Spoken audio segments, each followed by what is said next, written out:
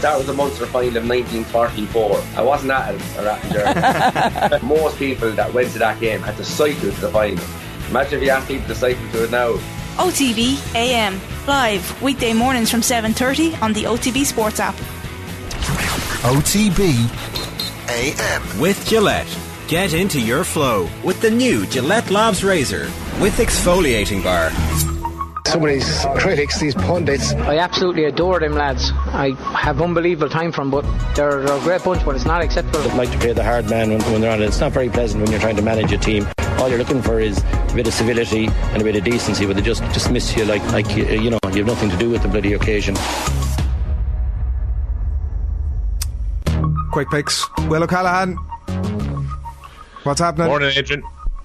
Only this morning we've Johnny for company here as well. What's happening? How are you? Do you know how you know it's a bank holiday weekend without telling someone it's a bank holiday weekend, lads? It's the fact that Adrian and I are the only two left standing to actually make the quick picks on this Friday.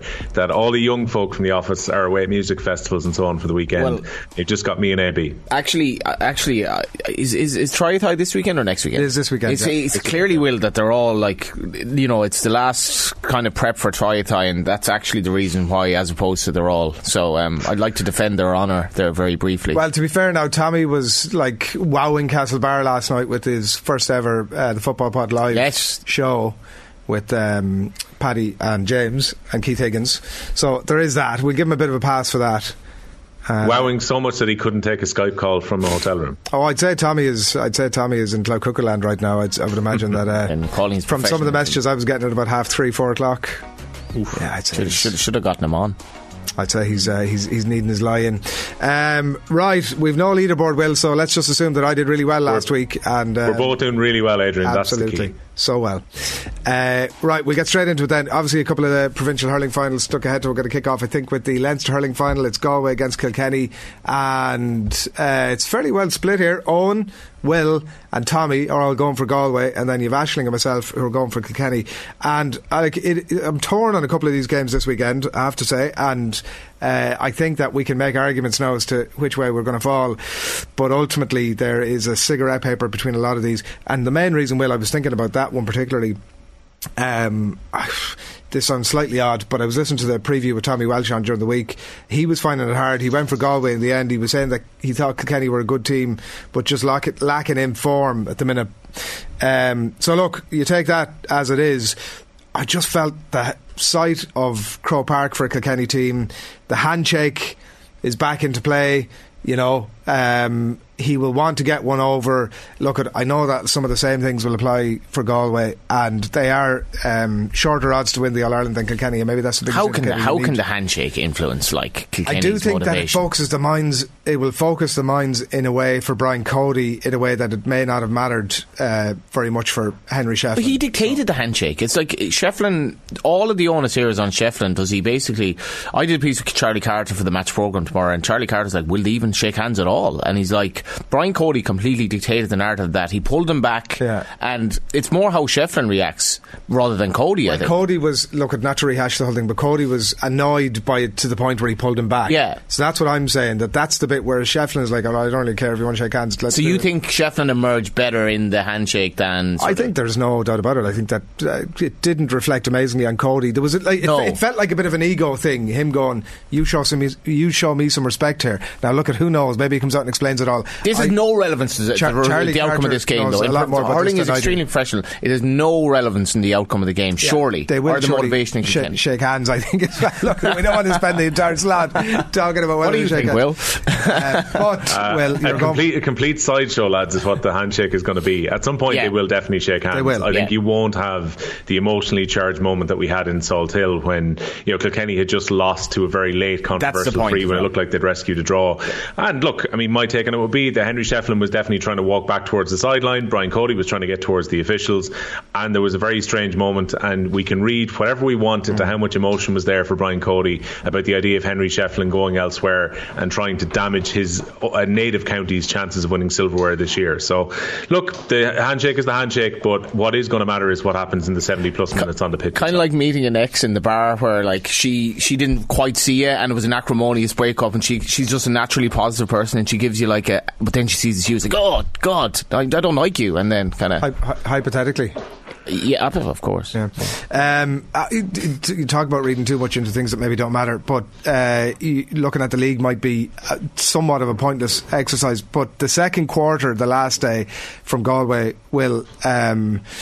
they were devastating, obviously, over that period of time. So, and it's hard to know, sort of post that, did they take the foot off the gas? Did they think, okay, we've got this, and they sort of eased off a bit? Or is there a weakness there that Kilkenny ultimately had figured out and identified and can make them pay for this weekend?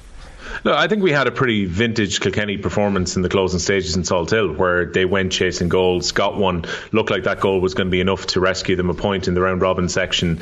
Since then, though, things have changed a little bit. I mean, Kilkenny's performance against Wexford was very worrying, because Galway are going to put a lot of pressure onto Kilkenny, and when the pressure came in for Kilkenny against Wexford, they started to revert back to type somewhat. They've been trying to switch to a game that's a little bit more varied, lads, and particularly they've been doing a lot more short passing earlier this season, and then they went back to going incredibly long and ineffective against Wexford. They put 16 balls into the Wexford 45 from Kilkenny's own 45, a very long pass, and only 5 of them were retained as Kilkenny possessions. They went back to very old school Kilkenny when the pressure was on. Now, Galway will lap that up if it happens, because Galway like to defend deep, and they're going to do so to try and curtail Owen Cody's pace particularly. And then they've got a really physical back six, so Galway will be more than happy if ball rains in on them at Croke Park. So Kilkenny will have to have a little bit more about their attack, and they'll have to get better at keeping the ball in possession. The team who suffered the most turnovers in the round robin section in Leinster and Munster were not Laois, were not Westmeath, were not Tipperary, who had a bad year. It was Kilkenny who gave away the ball the most on turnovers. So Kilkenny are going to have to be very careful and better with their use of the ball if they're going to win this game. But sometimes we see Kilkenny being really effective, and they're very good at going for goals this year. I think it's 26 shots they've taken, and they've scored 14 goals in the round robin. So they're lethal when they get the ball into scoring zones, but it's just getting the ball into the scoring zones in a more effective way is what Kilkenny have to do. And the other thing that's a big advantage for Galway here is that Hugh Lawler is out with the broken bone that he's got in his hand. So Kilkenny have lost their first choice fullback, and Conor Whelan is in tremendous form at the other end for Galway, and he may well make hay on Delaney if the ball gets into Whelan. Yeah, and look, I think either way it won't be whoever wins it, it's not going to be an astonishment either way. Is it? Clare Limerick is the other one we want to look at in the Munster final. Let's get a sense of which way everybody's gone on this. And is Limerick across the board? I am a little bit surprised by that, because I thought somebody might sort of go the opposite direction. First time, since they've met in a Munster final since 1995. It is written in the stars. That is mad. Yeah, things didn't go too badly for Clare in 95, as I recall. I think an 80-year drought for the McCarthy might have ended. Derry hadn't been to an All-Ireland final, an Ulster Championship final since 2000. And it's like, it's mad when in small provinces like that to think that it's 1995. Will, you were what age back then? Like, I would have been 9, yeah. 9, yeah. There you go.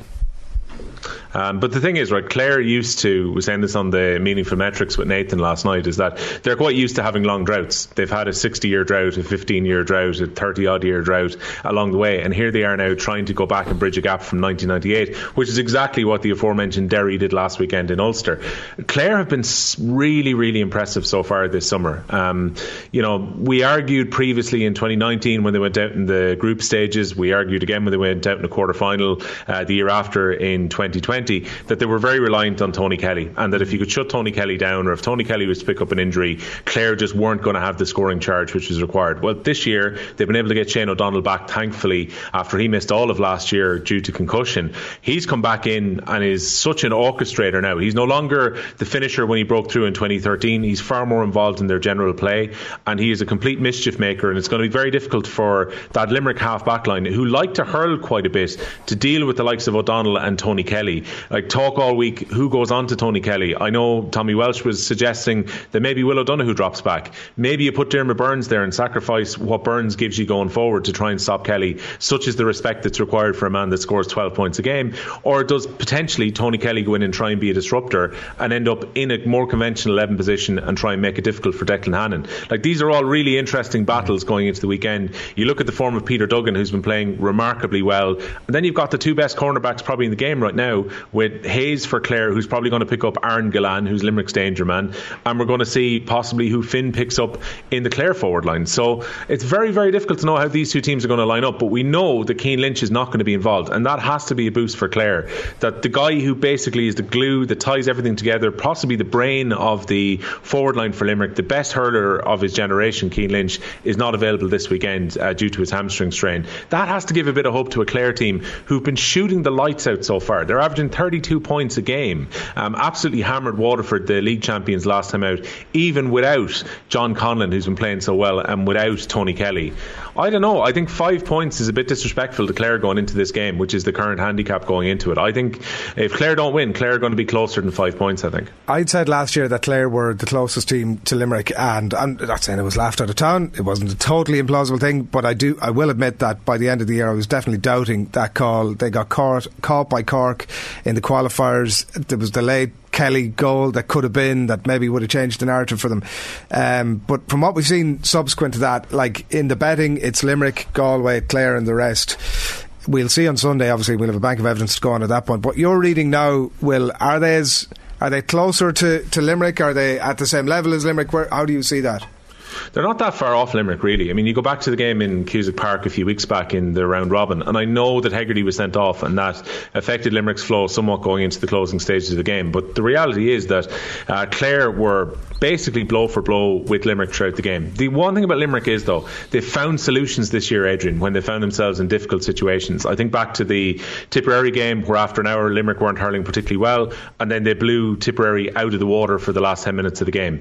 At times, maybe against Cork, had a poor start, conceded a goal after 40 seconds, yet found a way to dominate that game, particularly in the second half of Páirc Uí Chaoimh. For their injuries and suspensions that they've had this year, having to move players around, they've got a versatile squad, and most importantly, they've got a winning mentality, which is key going into the game at Semple Stadium. So we'll see if Clare can maybe get over that. But again, I just think this one's going to run pretty close. Again, I've picked Limerick. I'm not going to change my mind on that right now, but I think Limerick probably just by a couple of points against Clare on Sunday afternoon. Let's get into the football.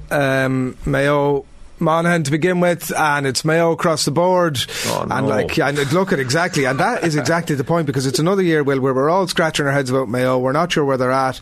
They've so often obviously run the gauntlet before of back alleys and scraping through against the likes of a Down or Armagh, as they've done a few years ago, not in the last couple of years admittedly, obviously, but they've used that time to go away and hone their game and come back a little bit stronger, and part of the Mayo benchmark is obviously, you know, where Galway are at, but increasingly everybody's saying, well, Galway are live contenders now for the All-Ireland.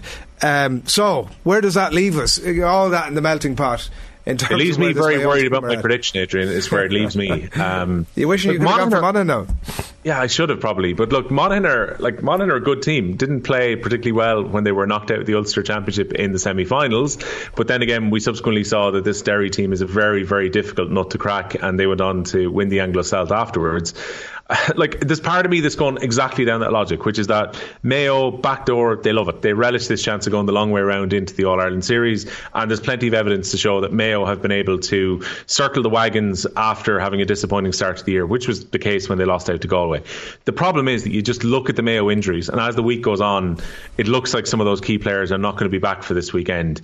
You look at the fact that, you know, I watched Monaghan and Mayo in the league, and Monaghan seemed to be a bad matchup for Mayo during that game too. The more this goes on, the more worried I am, and I'm even more worried about my prediction when I see an across the board for Mayo, which I think is probably largely on blind faith. Like, why are you going for Mayo here, Adrian?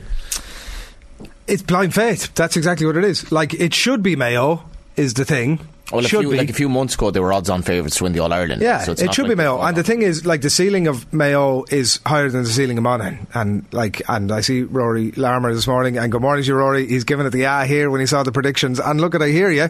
We could all look like absolute fools.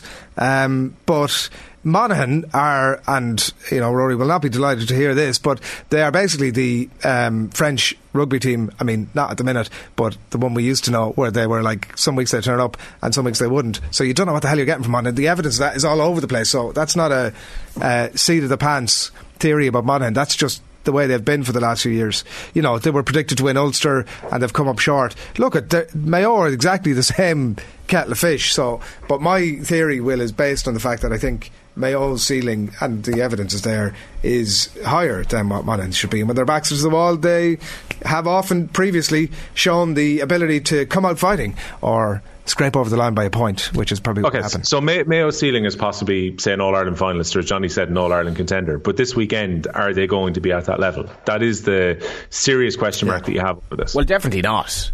Like they'll obviously, presuming they go on the trajectory, you think they'll improve. It does have a lovely make-up to it, though. Like this is old school. Like two very good teams losing, you're out. Like. Yeah, we'll skip through the last ones. And two of the biggest, like, fanatical supporters of football in terms of population, Monaghan and Mayo. This is proper football country, and like that'll be a proper atmosphere as well.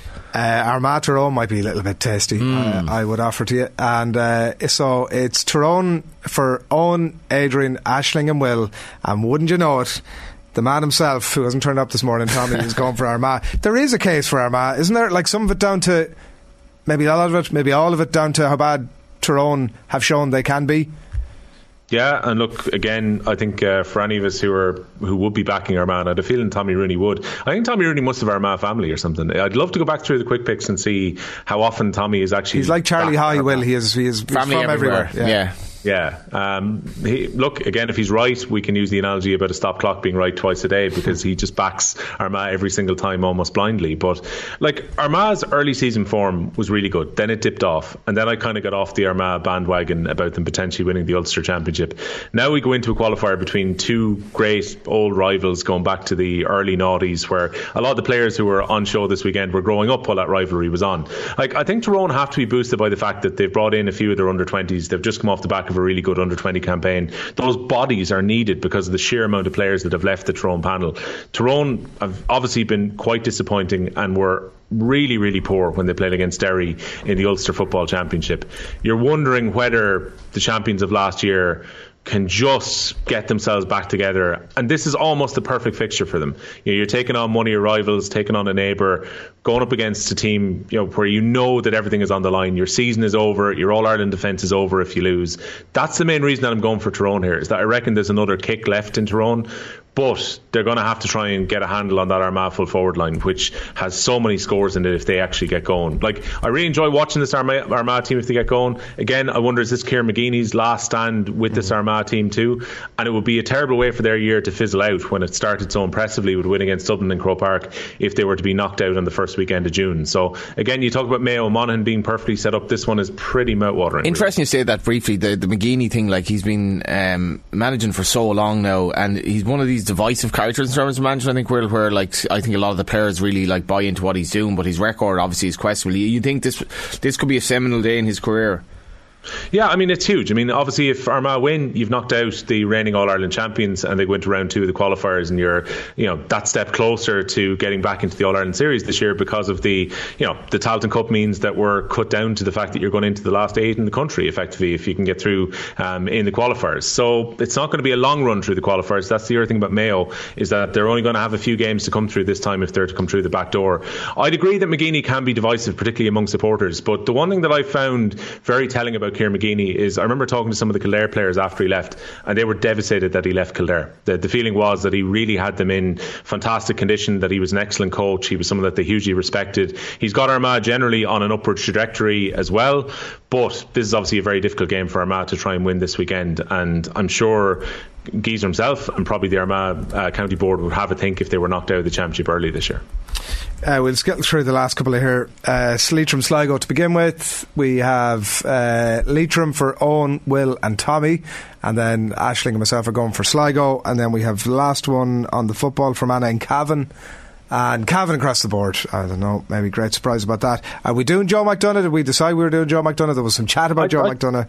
I think we definitely should have people put in. I think like that Leitrim Sligo game, by the way, in the Tailteann Cup is exactly what the Tailteann Cup was made for. A derby in the quarterfinals, Croke Park on the line, Leitrim on the back of a really good result against Antrim last weekend, Sligo on a bit of a run. I think this is going to be their 5th championship game for this year. And yeah, like Cavan have taken the Tailteann Cup really seriously, Adrian, and like they are probably the pedigree team left in the competition, even though they're coming out of Division 4. So I'm all for a Cavan Offaly final if this was to happen. But Cavan are really, really good. I expect them to win. Tailteann Cup, I know if the guys didn't put in, I'm going for Antrim over Kerry. I don't read a huge amount into the last game in the round robin where Stephen Gleeson was able to rest some of his players against Kerry. Kerry obviously did quite impressively to get to the final because they were in a difficult position going into the last round. They needed Carlow to beat Offaly and also to win away from home against Antrim, which on the face of it looked pretty unlikely, but Stephen Malumphey's side pulled it around. I thought they were going to be out of contention after they lost to Offaly at home in the penultimate round, but this Antrim team have done really well this year with the exception of one game, the defeat that they suffered against Laois away from home. Outside of that, they've won when it's mattered. The relegation playoff against Offaly, they were really impressive up until the last game where they were able to rest players against Kerry in the round robin of this competition. So for me, the Saffrons to lift the Joe McDonagh for the second time in 3 years. Yeah, happy to go with that. Will, fair play, good man, thanks for turning up. Cheers, lads. That's all you can ask for, really. Turn up, clock in, clock out. That is the quick picks. Some of these critics, these pundits, I absolutely adore them lads. I have unbelievable time for them, but they're a great bunch, but it's not acceptable. OTB AM with Gillette. Get into your flow with the new Gillette Labs Razor with exfoliating bar.